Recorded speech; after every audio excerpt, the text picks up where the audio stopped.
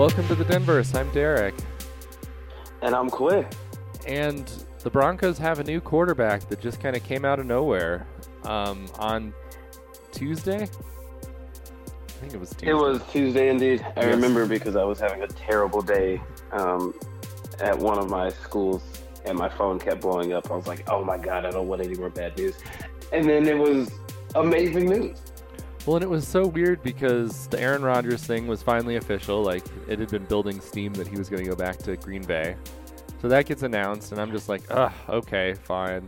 And then I went to take a shower, and I just saw it on the top of ESPN, and I was like, oh, man. And so I started texting people, and then I thought back to, like, a year plus ago when I texted everyone and said Rodgers was coming to Denver on draft night. And I was like, oh, no, did I do this again? I probably should have verified this. But I was right this time, so I felt much better about it. Yeah, totally. Well, and like counting back to what my bad day was like, the Rodgers news was, well, if we refer back to last episode and just how absolutely apathetic I was towards the Broncos in general and unexcited I was for Rodgers, that was actually good news for me because I was like, all right, let it be done.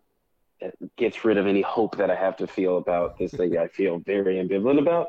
And then, boom, an hour later, Russell Wilson comes to the wire for real this time.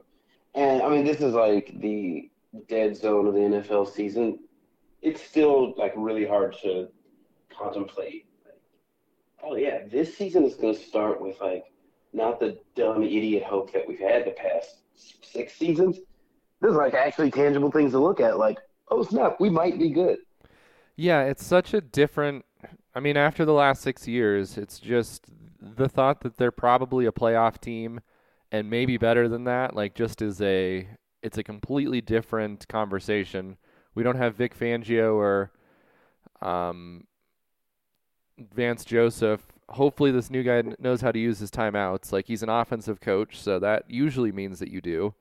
But I guess we don't know. But it's like the conversations we've been having. And then the icing on the cake, of course, was Drew Lock's going with him because you just didn't want Drew Lock sitting around.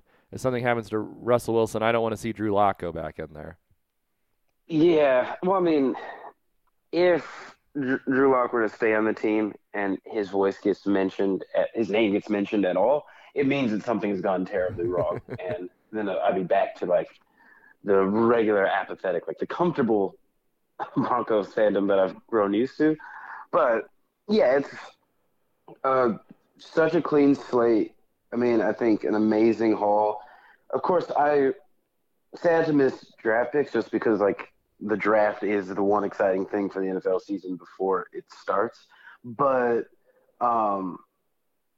yeah, 2 first-round picks, Drew Lock and Noah Fant for Russell Wilson. We're able to keep all of our receivers and Javonte Williams. I'm not sure if Melvin Gordon is going to re-sign or not. Probably not. I've heard but that the team just looks. Yeah, I've heard maybe he will now that Wilson's going to be there. He might be more interested in re-signing. And they lost Shelby Harris, but Shelby Harris may have been gone either way because, he was an older veteran, just kind of hard to know how much he was going to really have left. And they lost a couple more picks, but still with that, like, it's like nothing compared to, like, being in the conversation again. Yeah. Definitely probably could have just looked up the whole haul. But, yeah, I think, like a couple of second-round picks as well. But it's just, like, the draft has been such a hit and miss, especially because the Broncos just have been in that terrible, the terrible Goldilocks zone in terms of draft seeding, where not good enough to get like not bad enough to get top 5 picks, but certainly not good enough to go to the playoffs. This just changes the entire conversation and dynamic of, like, what our expectations get to be. And even if they start out bad, it's still like, oh, we have to get used to each other. We just have, like, so many more better excuses for ourselves and the expectations. Well, and I know there's some concern that, Russell Wilson's taken a couple of steps back, but I've also seen a lot in the last few days that really the offense in Seattle was never designed for Russell Wilson. Like it was still a Pete Carroll run first, play defense first, and then if we need Wilson to do well at the end of the game, then he can come in and do that. And I really think that he'll be more motivated in this system. He's going to have good offensive weapons. They have the money to go fix the offensive line. So I guess it's possible that maybe he's not the quarterback we think he is, but I think that there are so many factors where it's just it all seems positive. I'm not concerned about this being a huge failure no matter what happens. And he's still, fairly young. It's not like Rodgers where it's 1 to 2 years. This could be a 5-year thing maybe, if he stays healthy and if they stay good. So it's just like not having to worry about this for a few years. The quarterback situation is just so much better. And if it goes well, this is the blueprint for the Broncos forever, which is when you have a quarterback that's unhappy, Denver's probably a good destination for him.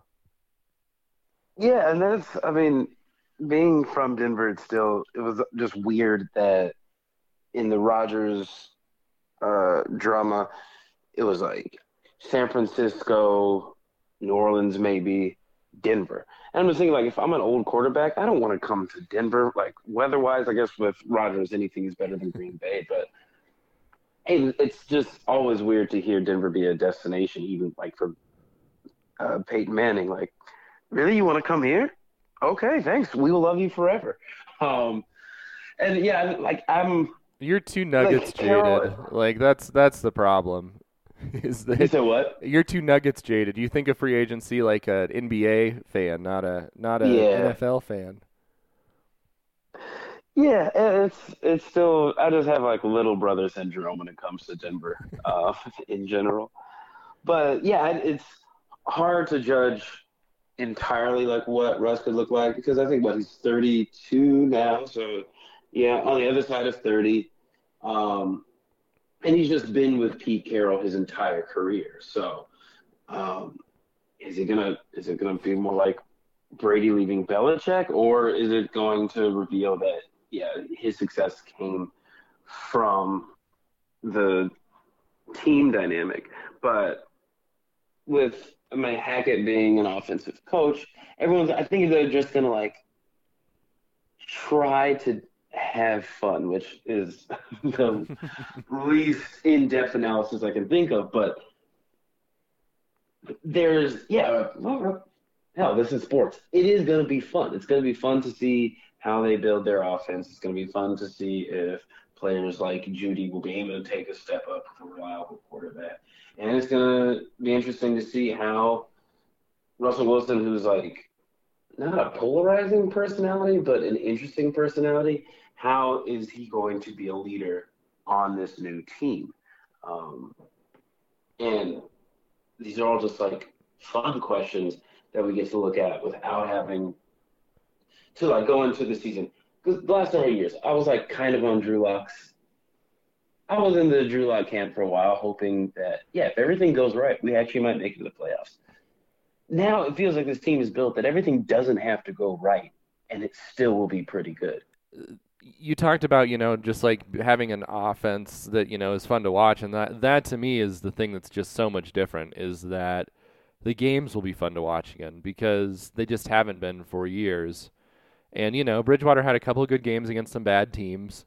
Drew Lock had that one game 2 years ago, or 3 years ago now. Like, it's just, the sad part about the Broncos offense was there was that game where they didn't have a quarterback, and it was really bad, but it wasn't so much worse than the other offensive games around it. Like, you could say that one was by far away the worst offensive game, but it wasn't so bad that it wasn't like, oh, I can't recognize this. It was like, oh, yeah, I know what this looks like. I've been watching this for years Yeah. now. Yeah, I mean, it wasn't so bad that I like just turned it off because I was like, "Oh, there's no hope." It's like, no, I've seen that before, and um, same frustrations of like, why are these the play calls? Like with the Kendall Hinton game, I don't think they called like a screen pass until the third quarter, which just I no, we're all Madden Hall of Fame coaches when we're watching, but yeah, the fact that that game did not break my spirit shows just like how broken the spirit has been for so long. Like, yeah, it'd be so amazing, like on a 3rd and 4, feeling the confidence that they actually will be able to convert. Like, Hmm. dude, can you imagine that? And Having like solid third down offense? and maybe not running on the first two downs and then realizing that you got to try to make a play. Yeah. And Uh, I know Wilson's not as mobile of a quarterback anymore. Um, but I mean, he still has that, like the ability to extend the play, hmm. which with receivers, like, and if Hamler comes back healthy, with dynamic receivers, they're just going to be able to like make plays happen so much more. Um, and yeah, even better than having great third down offense. It'd be amazing to have second down offenses converting on second down. Like, they're not going to be a world beating team, I don't think. But looking at where we have been, this is just an amazing like shot in the arm. Yeah, and we will. Free agents are going to want to come here again. Like it just completely changes that. And instead of the Broncos reaching for at the ninth pick for a quarterback, this just feels like a better overall situation. So excited to actually talk about the Broncos. Maybe for the first time we've ever done a podcast where it's like, oh, we have some interesting things to talk about here. Thinking about, yeah, starting the podcast talking about the ownership situation. The fact that we still don't have an owner, but now in the crazy world that is 2022, that Kanye West's name has popped up in that mix. I know, of course, it's a ridiculous meme, but just look how far we've come and look how crazy this league is. Yeah, and I mean, Russell Wilson adds a lot of value to that price. Like an owner should have bought the team before Russell Wilson because it's going to be Yeah. a little pricier now. I heard Bill Simmons say yesterday he took the over on $5 billion for what this franchise is going to sell for um, in some odds betting. So it'll be interesting to see. Um, I wanted to talk about a couple of performances from last weekend, or I guess one from 2 weekends ago, and then one from last weekend, and just talk for a minute about how great the CU win over Arizona was, especially as like a storytelling device. So CU was able to knock off Arizona, the number 2 team in the country, um, and that was last 2 weekends ago in Boulder. And they won pretty handedly. Like they won 82-72. They controlled the pace for most of the second half. Like they were down going into halftime. They got great performances from a lot of people, but it was senior day. And it was senior day for Evan Batty, who is the combination of two things that college basketball fans love. He's a fan favorite because he's just like a great guy, but usually that role is reserved for a bench guy. And like at CU, it's obvious. It's usually like a sort of a sarcastic cheer for the white guys on the bench. Like that's usually who like the fan favorites were. Like Ben Mills, who's a white guy that had absolutely no mass, really fit into that category. And then you have like your really good players. And Evan Batty isn't one of the best players to ever go through CU, but he was a buff for 4 years. Like he was more of a Josh Scott mold, where we got to see him grow up. He was a big man, but he had the added like prestige of having to overcome a lot of adversity. His freshman year, he was suspended by the NCAA because he had bad grades as a freshman or a sophomore in high school. And Tad Boyle didn't understand why that was happening, the CU coach. And then he had a stroke while he was redshirting that year. And it looked like maybe he would never play basketball again. Just a horrible situation that really turned into just like a guy to root for. And like Evan Batty has the best sportsmanship of anyone we've ever seen, like as a Buffalo. Like on the telecast, I always call him the mayor of Boulder, which isn't true because Spencer Dinwiddie is the mayor of Boulder. But he's sort of like the Mr. Buffalo. Like if you're going to say anyone just like embodies what it means to be the good part of a Colorado Buffalo, like he just has that energy. And so on senior night, where they announce the players before the game, they, are going to win this game. Obviously, the students are going to rush the court. And Evan Batty goes over to the student section. He's waving the fans onto the court, waving the students. There's a 10-minute party that ensues. It's the most people I've ever seen on the court, and we've had quite a CU always rushes the court. If anyone's ranked or if they feel slighted by anyone, CU fans love to rush the court. And so it was just a mosh pit, and then he gets to get up on the scorer's table and deliver the senior speech. It was just amazing. Just wanted to document it and say that someday that needs to be a movie. It's a much better movie than Rudy because he actually played in the games and was really the guy that they pretend Rudy is in that movie. He was that and more Right, yeah. for the Cardinal Buffaloes, and he said that hopefully someday he'll come back as the head coach of CU.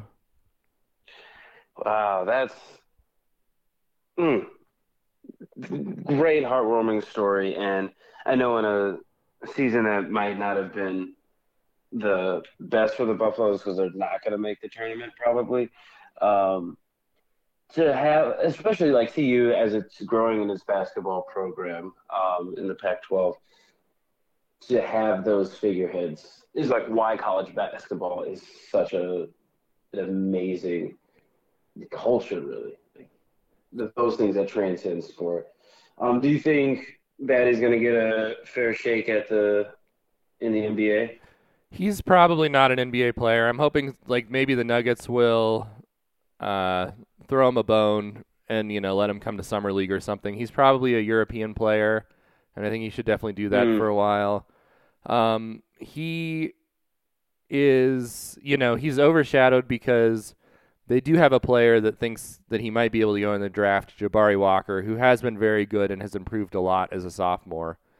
And so sort of just waiting to see where he's going to land in the draft. And it would be, if Walker comes back next year, they're going to be a really good team because their young players the last couple of months have really stepped up. KJ Simpson, who's a really small guard, has played well. Barthélemy, who's in his second year, has had a couple of good games. They have a few other players that have just been really impressive the last couple of weeks, especially. Unfortunately, they couldn't beat Arizona again in the Pac-12 tournament, so as you said, they're probably not going to make it. But I had a friend text me and say, would it be more surprising if CU made the tournament this year than it was the year in 2011 where everyone thought they were going to be in the tournament?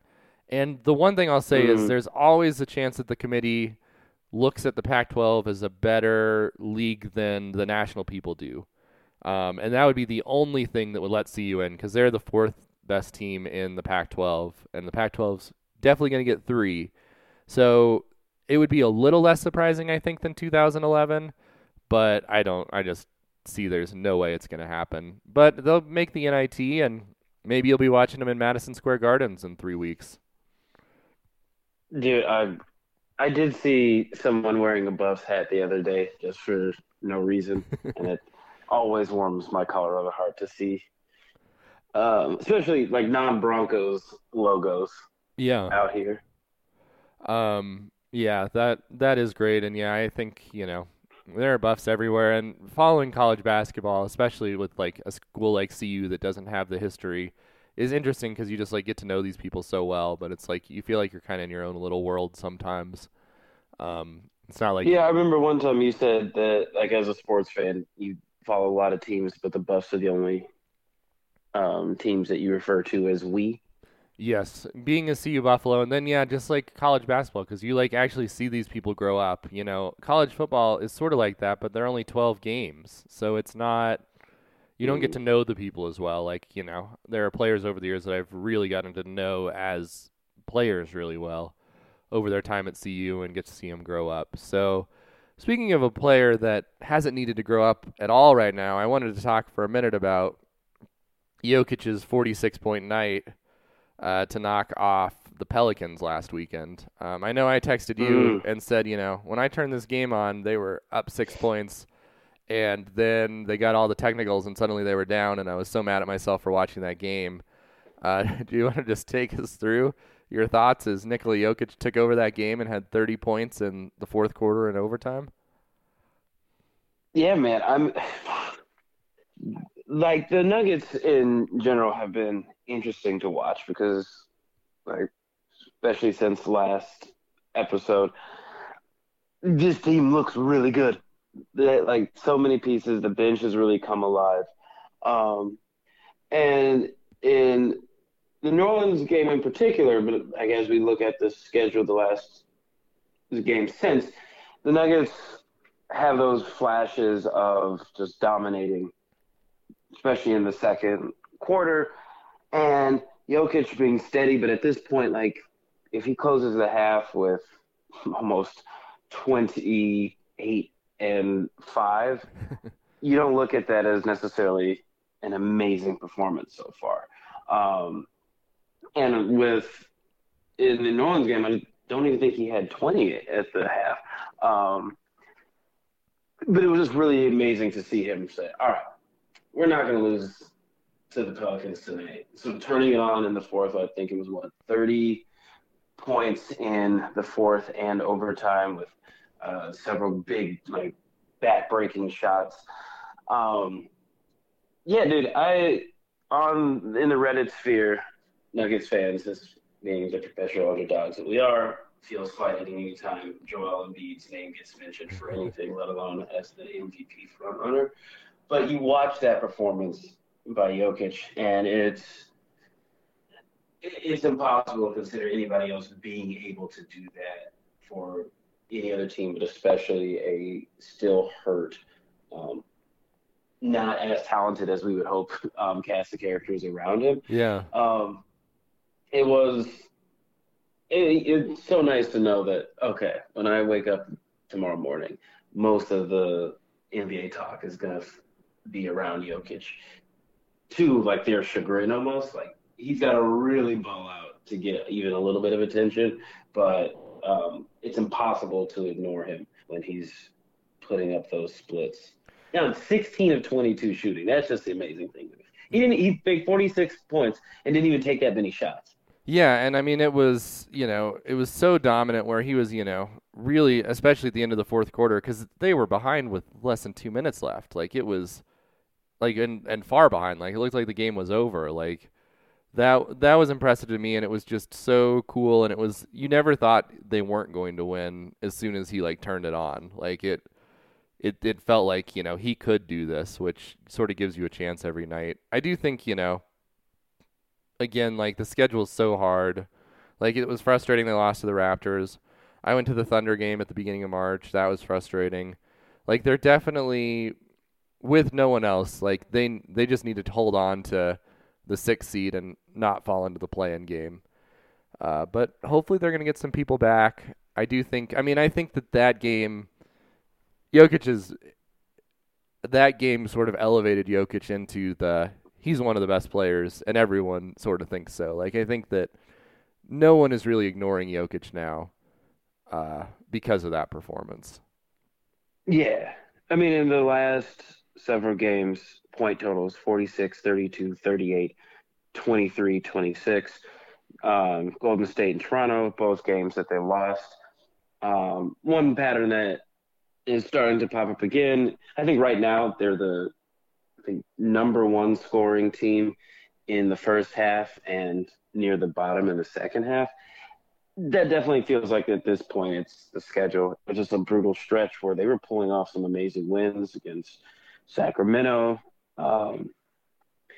Portland. Like all of the games were tough fought, even though the competition wasn't great until we get to the Golden State game, the first one that they won, first one this month.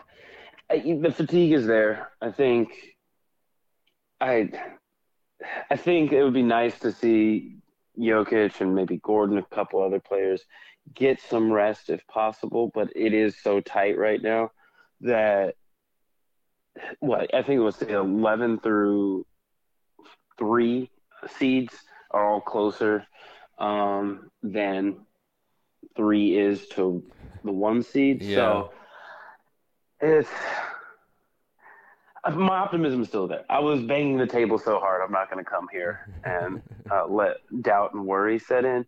But I mean, it's the NBA, and as I was talking about, like I'm watching just more games that even aren't Nuggets games. Hmm. Every team is so talented, and the parity is just at another level this year. So um, I have faith because we do have the best player in the world, and I won't take for granted how good the rest of the league is at this point. Yeah, and I mean for the Nuggets, it really is just the Timberwolves are 1.5 games back. So that's your goal. You just need to stay above them. It would be nice, the Nuggets are only 1.5 back from Utah. They're 2.5 back from Utah, 1.5 back from Dallas. So like there's still an option. Like they could be as high as 4 if they just go on a tear. But I'm not sure Yeah, it changes much as long as you stay out of that play-in game. Like they're going to be playing, one of Utah, Golden State, or Memphis, or Dallas. Those are all going to be hard games. Um, so I think that they need to, just try to stay out of that play-in game as much as they can, and see what happens. And I mean, maybe Porter and Murray come back. I mean, we know that without them, winning a first-round series will be a huge accomplishment again, which is frustrating. But you know, part of the NBA is just getting everybody healthy at the right time. And I mean, as long as Jokic can stay healthy, hopefully that's going to be next season if it can't be this season. yeah, I think because talking about Murray and Porter coming back, there was an article that Murray is about 50-50 Hmm. being able to get back in the regular season. And if those are the odds, they don't give nobody any hope. And Well, and if Porter I, comes back, it's not game changing. Like we need to stop acting like it is right now because he was healthy for the Phoenix series last year. yeah, right. And I mean, that's more than anything, I think for him, it's not the expectations of his talent, but it's just a reminder that he actually does not have a lot of playing experience at this point. Hmm. And so you can't expect after almost missing an entire season, he'll be able to come back and play to the ceiling that we saw at points last season. Yeah. It would be a great piece. Like I don't even know if I don't even think he would start games. I think it might be best that he doesn't. So, but if you have a dude who can just drain threes, come off the bench like him and Bryn Forbes, that would be a deadly combo around the arc. Um, but yeah, I'm going into this stretch with all the faith in Jokic. And I'll say also a big shout out to Monte Morris. He has played incredibly well and consistently Yeah. the last several months. And the Nuggets have a chance if there's a solid two-man game. Everyone else has had some ups and downs, but and again, it's my hope comes from the fact that that's just the way the league is in Hmm. general. But we have the best player in the world, and so that gives us a chance against any team on any given night. And now with level of playoff experience, I think this team is mentally built for the playoffs wherever they end up. Yeah, I do too. And I mean, it's just nice that we're gonna have some playoff basketball. And we're gonna get to see, if nothing else, we're gonna get to see some playoff Jokic. So I'm excited for that. Before we go, let's. I just wanted to update on the Avs situation. You went to the Islanders game. How was that experience? Oh, dude, it was so exciting. Well, one, they New York Islanders, Long Island and New York City are not the same place at all. It took a long time to get there. But the UBS Arena is a beautiful arena out in Elmont, New York. And I haven't been to a hockey game in a while. We had just great seats behind, first period and third period behind the Islanders goalie, so got to see a lot of action.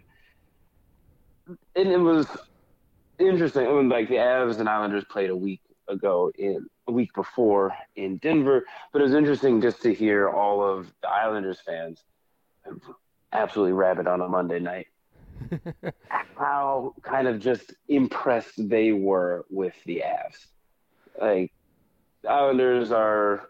a mid-tier team, haven't had a lot of success lately, and I think are below 500 this season. Yeah, It felt like a lot. Sorry. no, I was just gonna say, yeah. I mean, they were a team that has had playoff success and made the playoffs, but had really been carried by goaltending, and it all kind of just fell off the rails this year. So I'm sure those fans were upset. Yeah, yeah, 'cause there were a couple guys behind us who I was like, oh, they could do a podcast, like me and Derek.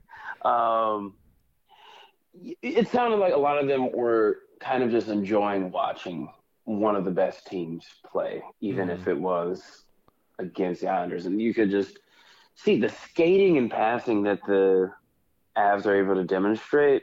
It really just stark that, yeah, this is not par of the course, that Hmm. they are just that much better than a lot of other teams.